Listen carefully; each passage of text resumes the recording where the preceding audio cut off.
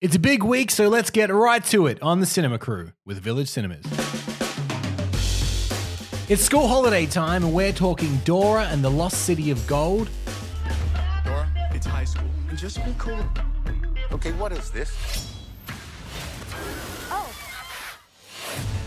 Scavenger hunt list. Team up in groups of 4. Hola, Dora. You'll help us find the lost city of gold. Abominable. You can do magic? Whoa! This is impossible! Oh, this is amazing! Abominable. And Ugly Dolls. Good morning, Uglyville! Hello, gorgeous. Let's check out how you look today. Short and stubby, nubby teeth out on full display. Your pinkish red got this thing on your head, and whoa, girl, you couldn't look better. And something for the parents too with Ad Astra. What's happening out there could threaten our entire solar system. We're counting on you. I'm ready. Nothing can prepare you for what's out there. Rambo Last Blood. I've lived in a world of death. I've watched people I've loved die. Some fast with a bullet. Some not enough left to bury. Yeah, I'm gonna take my horse to the old town road. I'm gonna ride till I can't no more. And Good Boys. You cannot go to a kissing party not knowing how to kiss. I have an idea.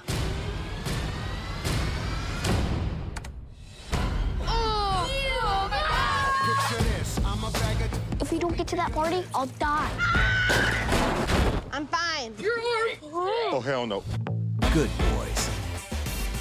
That's this week on the Cinema Crew. Hello and welcome to the Cinema Crew, the podcast that talks new movies every week. My name is Michael Campbell, but because we're friends, you can call me Cambo. And joining me, as always, is Vari McIntyre. Hello. And Dan Miranda. Hey. Now, your chance to win a gold class double pass coming up just a little later on. Well, we've got a lot of movies to get through, but let's start with the kids' films. We're on to something big, Dora. An ancient city made of gold, Parapata. And your mother and I are going to prove it. And me. I'm sorry, sweetie, you're not going. What?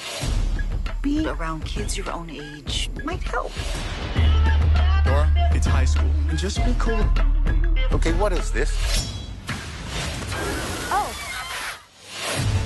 Scavenger hunt list. Team up in groups of 4. Hola, Dora.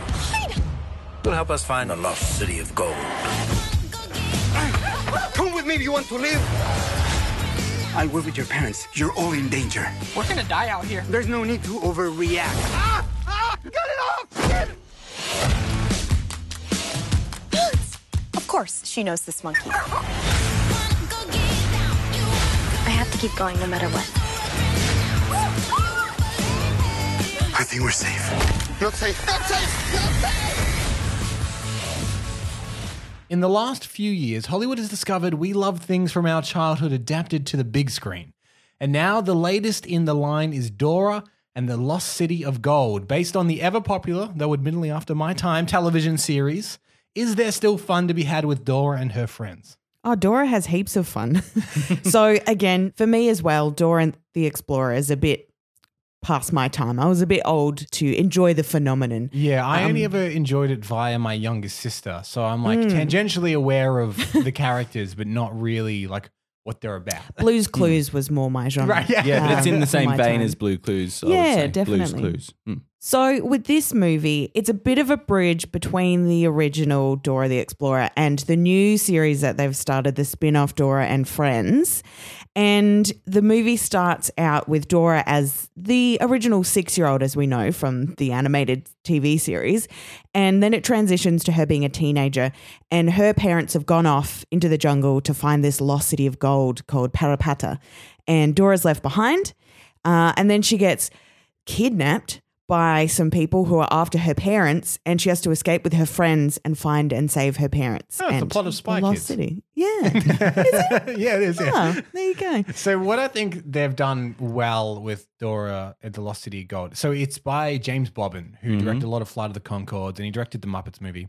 And all of those things are very self-aware of what they are. And I think the fact that they have lent into Dora and the Lost City of Gold being quite self-aware that Dora the Explorer isn't a very cinematic thing and it's kind of a little, like it's a children's TV series where she talks to the camera and stuff like that. And they've just accepted that as a thing and made fun of it a little bit and got past it, I think is a clever idea. Yeah, that switch between animation where that's more acceptable and into live action where if someone turns and talks to the camera, it's going to be weird. It's not The Office. So because Dora goes to live with her cousin in LA and she has to go to school and she's only been by herself in the jungle with like a pet monkey, Boots, for most of her life. So she is definitely the class weirdo. She's super happy. She breaks into song and everyone's like, what is her deal? She's the most optimistic you could imagine any character being. And I love that thing of translating like the character of Dora the Explorer, but putting her into the real world. And everyone's just like, what is wrong with this person? Yeah. Like, this is so weird. Stop breaking out into song. But I want to say that the actress who plays Isabella Mona, she portrays her in such a way that you cannot help but love the character. Even though it's so sickly sweet, she does it in a way that, I don't know, just really is believable. And I was actually thinking whilst watching it, if this was made 10 to 15 years ago, Vanessa Hudgens would be playing Dora. Well, we've been kind of sycophantic with Isabella. Yeah, we love Isabella. We've reviewed two other movies that she starred in, Sicario 2 and Instant Family, and both times we've singled her out for praise each time as being really, really good. So I'm glad that she's now like the lead in movies as well. Right? Yeah, and she's going for different genres as well, covering all bases. So who do you think should see this film? Yeah, I think this is going to be for anyone who's fan of the original animated series. And because the humor does lean towards a bit of toilet humor, a bit of literal humor, and it includes a scene where there's some flower spores that they turn into an animated character. Go on a bit of a trip. Yeah, go on a trip. I think that there'll be jokes and humor for the adults. Exactly. Yeah, it's the only live action children's film out for the school holidays. So if you don't want to see any animated movies, this one's going to be a real fun one.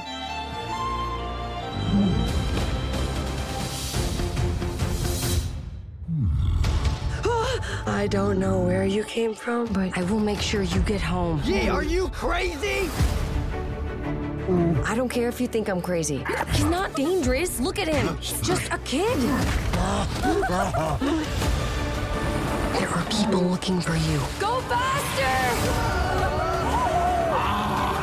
You can do magic? This is impossible. This is amazing. Abominable. Remember 1998? The year that gave us not one but two movies about asteroids coming to hit the Earth? What about 2012? The year that gave us two competing Snow White movies? Well, 2019 is officially the year of the Yeti, and Abominable is the third. Yes, the third movie about Yetis. And since we've seen them all, how does this one stack up? Have we seen them all? So Abominable, obviously, about a Yeti. Yes. Missing Link, about a Yeti. And the third film... Smallfoot, Smallfoot. Was that this year? Yeah, in the very, very beginning, yeah. Well, if you're a fan of all those previous films, you'll love Abominable. Now, the story here is about a girl named Yi and her two friends Peng and Jin, who return a magical Yeti back to his family atop Mount Everest. And I like how the main character Yi is a violinist, and I believe that the Yeti is magical, and when she plays her violin and he hums, there are some magical things that happen, including a giant field of blueberries, I believe. Yes, yeah. All kinds of like kind of magical realism intertwined with music. So this is, we talked even just a few weeks ago about the different animation studios. This one is DreamWorks, so Shrek and How to Train Your Dragon and stuff. And what they're very good at is noticing what Pixar's been doing lately. And I am getting vibes of both Coco in there a little bit and as well as Moana. That's not Pixar necessarily, but Disney. I was going to say Kubo and the Two Strings with the musical magic. But it's also something about like a culture that's not represented on screen very much, being the actual main protagonist of the film, and exploring that person's heritage is play a big part in animated films lately. And this seems to be kind of jumping on that trend as well. For sure. Yeah, because even with Missing Link and Smallfoot, both set in Nepal, not one Asian character appeared in those films. And this one is specifically about them trekking through China, the landscape and the culture, and the characters are Chinese. So I quite like that even though we've had two other Yeti films this year alone, this one actually is, even though the plot overall somewhat similar, Return to Yeti to where he belongs, is actually delivering something new. And I like the different culture part of it. I think that's a really interesting and genuine way to do it. But also the integration of music seems like a really fun kind of like, it just has a little more depth to it. The director of this film, Jill Colton, she actually has worked for Disney Pixar before, and I think she actually did some of the story for both Bug's Life and Toy Story. And so you can tell that she's like, you know, she knows this world of animation very well, and she knows what a good story makes. So I believe that this is going to be, you know, to the level of Pixar. And when I say that DreamWorks likes to see what Pixar are doing, apparently it's working with their directors and just bringing them across. Exactly. So who do you think should see Abominable? I think if you're fans of Smallfoot and Missing Link, you're going to love this film. Yeah, jump on the train with us. Watch all the Yeti films. Yes, it's going to be a Yeti marathon. Or if you're a fan of even Trolls, because this looks as colourful as that film as well. Yeah, it's got that different animation style where everything looks cute and fuzzy, and it doesn't need to rely on big name stars to voice them, and that different aspect to it with the characters and the magic and music and everything to it.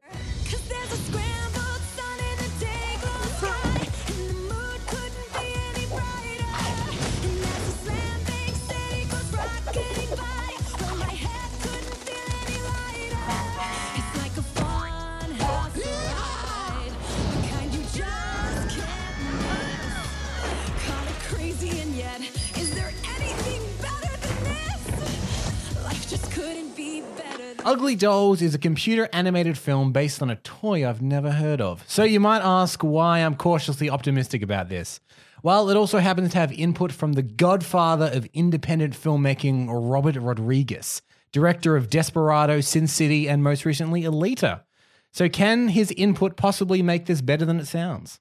That shocked me when I saw that credit. Just now when you say it. Because I love Planet Terror. Yeah. I will say this. Robert Rodriguez also responsible for Shark Boy and Lava Girl. There we go. So there we go. That's more in line. He tends to actually make some films for him and some films for his kids.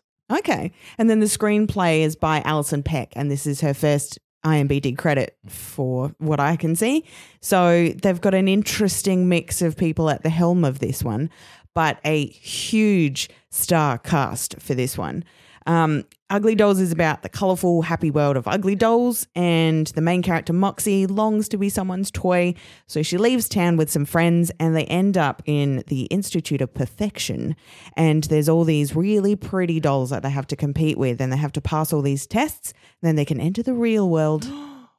What message is this story telling us? Yeah, so this is an interesting one. It's obviously about the underdog, the ugly dolls, which they're not even that ugly. They're still quite cute. Pretty cute, yeah. It's just the reject toys that on the production line didn't meet standard, and they get picked up by this claw and sent through this chute, and they just end up in this happy world of ugly dolls. See, the thing is, I can see what they're doing as well, because the Lego movie actually proved that you can make a movie out of a product that is okay.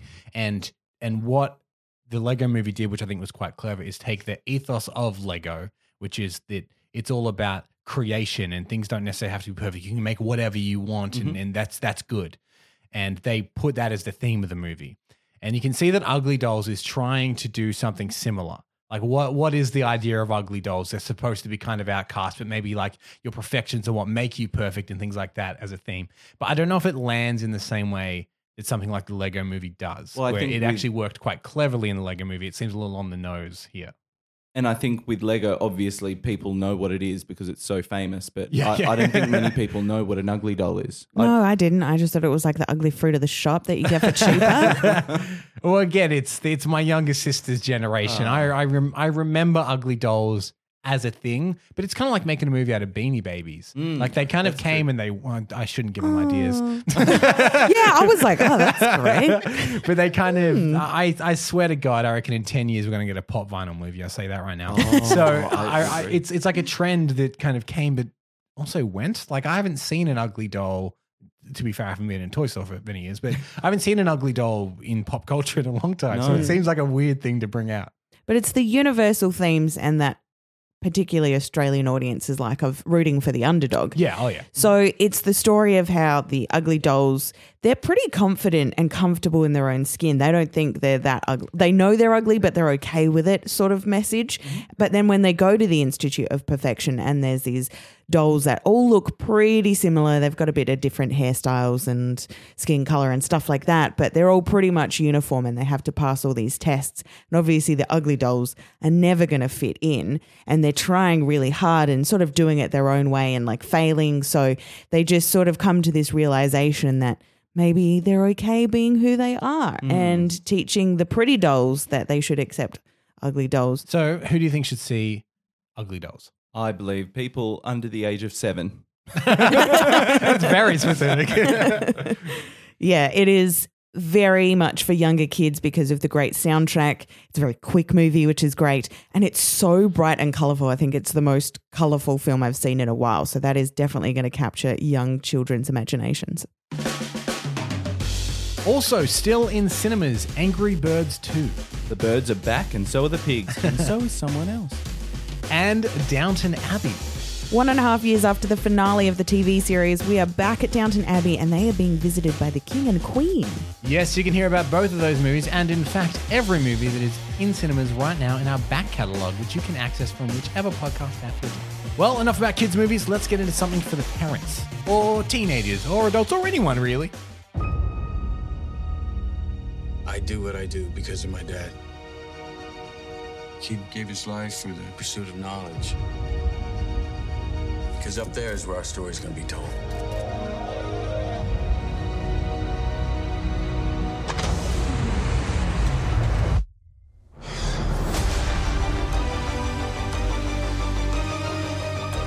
We're doing big things up here, real big.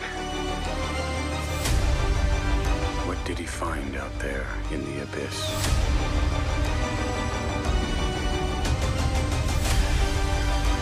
The enemy up here is not a person or a thing. It's the endless void.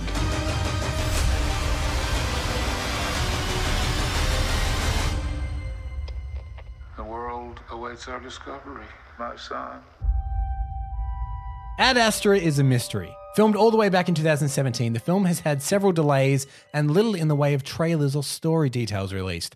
But boasting a Palme d'Or winning director and a top-notch cast led by Brad Pitt, is this a hidden gem or an elaborate cover-up? This could be seen as a hidden gem in a black sky. Do you know Ad Astra actually means to the stars in Latin? Ah. So I think that's, if they called it to the stars, would people see it more so? But no, I actually really thought it was a metaphorically and literal story. Yeah, space movies are ripe for that kind of stuff. 2001: A Space Odyssey, Solaris, Interstellar, they're always about something a lot deeper. Definitely. So the premise is Clifford McBride, he goes missing in space, and 30 years later, his son Roy must travel to space to discover the truth of his father's doomed expedition that now threatens the universe. And Clifford, of course, played by Tommy Lee Jones. Correct. And his son, Brad Pitt. Roy, correct, yes. And it's set, obviously, in the future. And it was amusing to see because he has to go on a public flight to the moon. Right. Just to make sure that no one knows that this is a secret top secret mission. And it's like flying Virgin Australia to the States. Like he wanted to buy a pillow, and for a pillow to the moon, it's $125. So it's interesting to see, even though it's set in the future, It's like the moon parallels. The moon is like a commodity that Absolutely. they're just selling. Yeah. And then once they get there, they've got to go to the dark side of the moon to get onto a rocket to then go to Mars, and they deal with pirates. So it's very interesting because You're making it sound pretty action-packed, and it is definitely not. Well, that's the thing with space movies. I feel like they generally fall into two categories. You've got your Gravity, which is kind of more of an action-packed drama. And then you've got your deeper character studies. And in fact, there was a French movie called Solaris, got remade with George Clooney in the mid-2000s.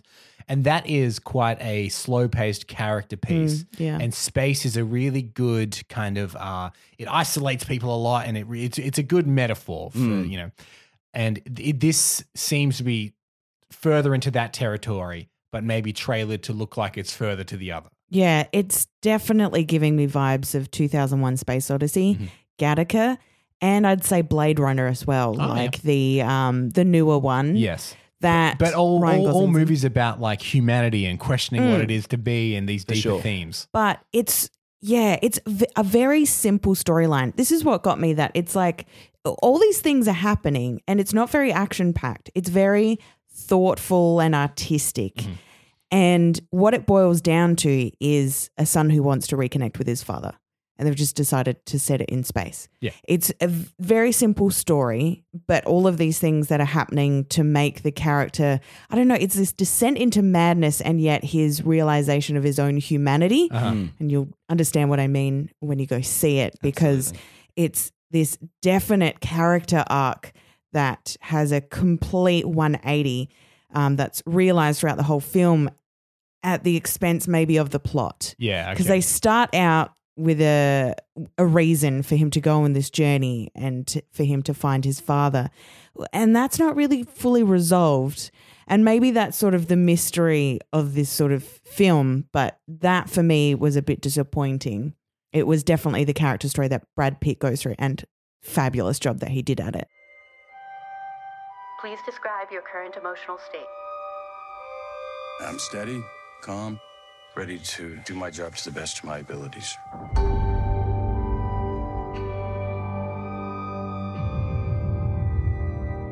I will remain calm. I will remain focused. You look just like your dad there. He was the first man to the outer solar system. He was a pioneer. But there was much more to him than that. This is directed by a guy called James Gray. He made a film a couple of years ago called The Lost City of Z. You should check it out for two reasons. One, because if you like The Lost City of Z, it'll give you a vibe of what this film is, because that also a movie about explorers, but more, again, an introspective study of humanity and things like that. Also great Robert Pattinson performance.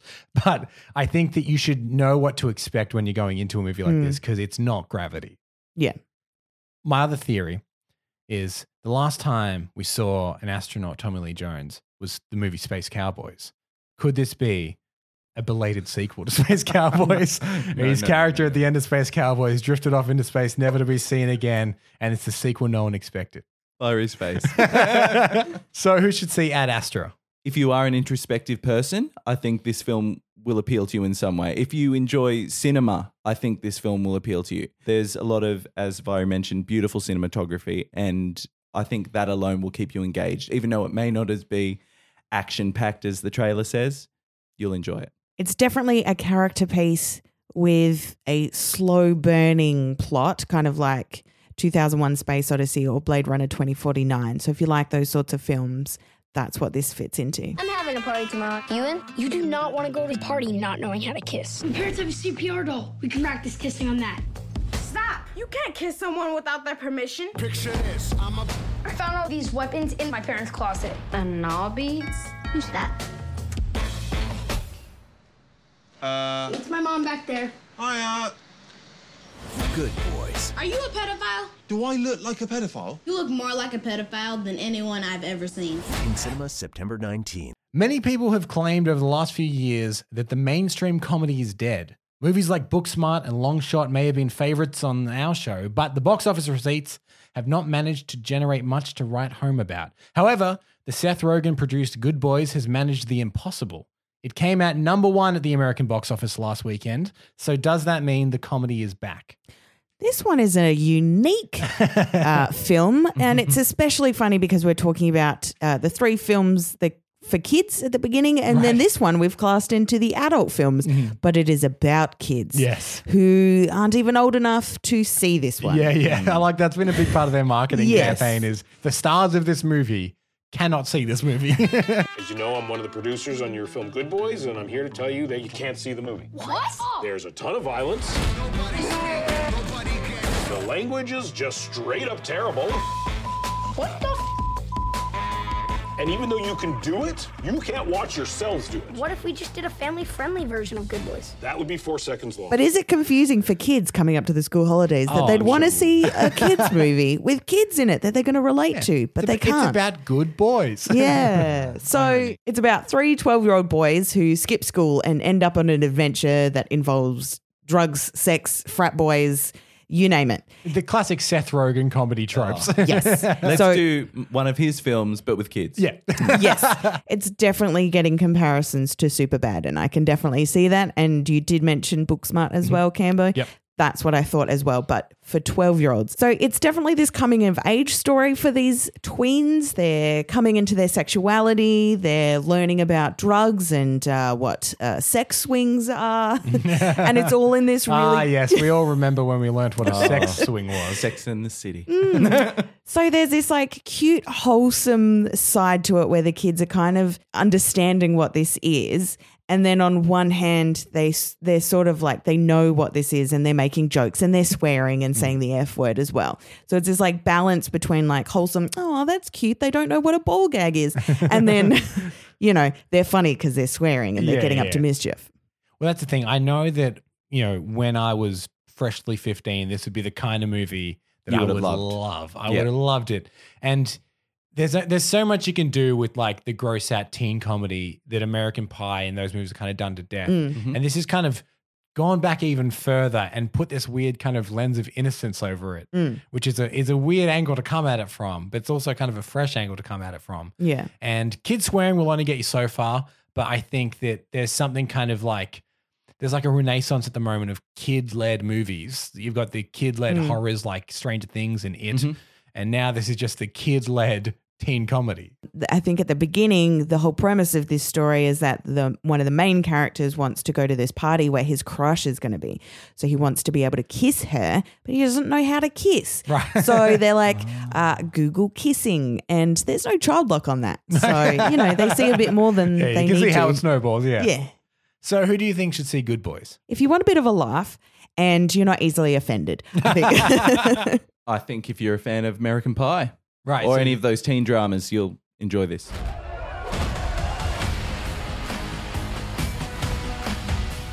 I want revenge.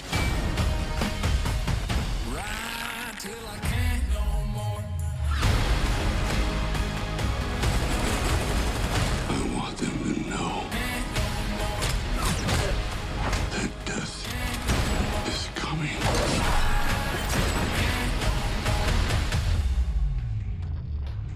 And there's nothing they can do to stop it. Sylvester Stallone is reviving another one of his franchises. First, he brought back Rocky in the latest Creed movies, and now it's time for John Rambo. But given that Sly is at the ripe old age of 73, is this really, as the title suggests, Last Blood? I think it might be The Last Blood, Cambo. This is really stretching a franchise to its nth degree. I don't know whether or not Stallone has another film in him, let alone another Rambo film. If Scorsese can still knock films out every other year, and his 80s, but he's passive. He's not on the screen. Well, that's true. No, but I think this definitely will probably be the last Stallone film in the franchise. This one actually focuses on, because I think he's living in the States at this point, and he has to travel to Mexico to rescue a friend's daughter. It's very think Taken. Yes. Yeah. So I think that's the concept they're going with. And the director, Adrian Grunberg, he's no stranger to all-out action films. He's directed Get the Gringo and co-directed Apocalypto, Jarhead, and Jack Reacher Never Go Back. So I think the helming of this film will be very much in the similar fashion as the previous four. I actually find the Rambo series really interesting because if you look at where it started with First Blood, it was not even called Rambo at that point, just First Blood. It is, like we're talking about Ad Astra, it's really a story of PTSD and someone that comes back from battle, has this severe PTSD and ends up having to retreat into the wilderness, and people are looking for him to try and help him, and he can't understand that. And it was this weird introspective look at the effect of war on soldiers. And it was actually like it had a slight mixed reaction, but in time people, because that's actually quite a thoughtful movie. Then the rest of the Rambo series just kind of became Rambo goes to a location and rescues a people, and it lost everything that the Rambo series had. And I think that that's a little bit sad. And this Last Blood seems to be somewhere right in the middle of that, where it is a little bit more Unforgiven is a good example, like a Western about aging and what it means to age and things like that. And it looks like in this John Rambo is showing signs of his age, but it's also still he's going to a place and rescuing a person. Yes. So they haven't lost that trope either. So I'm so curious to where it's going to land on the Rambo spectrum. Yeah. Yeah, that's interesting you say that because I've never seen a Rambo film. It's not kind of my sort of genre. But the thing is, because you would know it by its reputation, Exactly. right? Which is the big baldy guy, no shirt, big machine gun on his arm. Yeah. But First Blood was a small independent film that was financed by Stallone himself. And it was just after Rocky, so he's doing these interesting character pieces. Yeah. And it just got kind of bastardized into this action franchise almost just because it made money. Take my horse to the old town road. I'm gonna ride till I can't no more. All these years I've kept my secrets. But the time has come to face my past. And if it comes looking for me, they will welcome death. It's kind of like they were like, what if Home Alone was a Rambo movie? Because that's kind of what it is. Because it looks like it is set in one primary location, which is a huge house. Yeah. And they're coming for him, and they're coming for him and the girl that he has to rescue. And he is not letting them in. He sets all these traps and stuff. Yeah. So it kind of is Kevin McAllister situation, but he has the John Rambo headband and the knife and the bow and arrow. It looked like one of the scenes from Hobbs and Shaw as well, where they set up the explosion and the fire when the cars are coming towards the house, and they're like, set it off, and then all these booby traps and stuff and explosions. Well, it's in the third act. It's called Raiding the Castle, and it's essentially one big third act of a movie, which I guess makes sense because it's the third act of the franchise. Show it's the ending. Yeah. Well, Stallone did post on his Instagram that he was very excited. He's like, "What a great day! We've got our hard R rating." Oh, great! So and in America, they're quite strict on their ratings over there. It's different to Australia. Yes, they don't have an MA there, so it goes from PG-13, which is like our M15, to R. There's nothing in between. So he was very excited that it had his R rating. So he just doesn't want anyone to think that he's a wuss. I'll make a hard R. It's And apart from everyone's dads, who do you think should see Rambo Last Blood? I think fans of Hobbs and Shaw or any of those, recent Fast and Furious films, or if you just love an action-packed film, you're going to have a good time. Yeah, I'd be interested to count the bodies in this one like they do in John Wick and see which one comes out higher.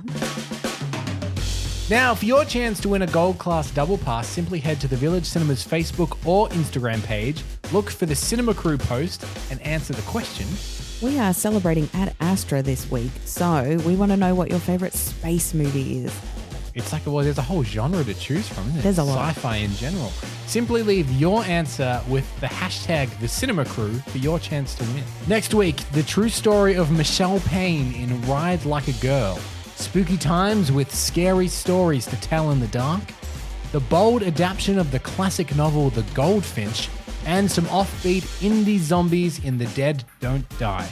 Until next time, thank you, Vari. Thank you. Thank you, Dan. Thank you. My name is Cambo, and this is the Cinema Crew with Village Cinemas.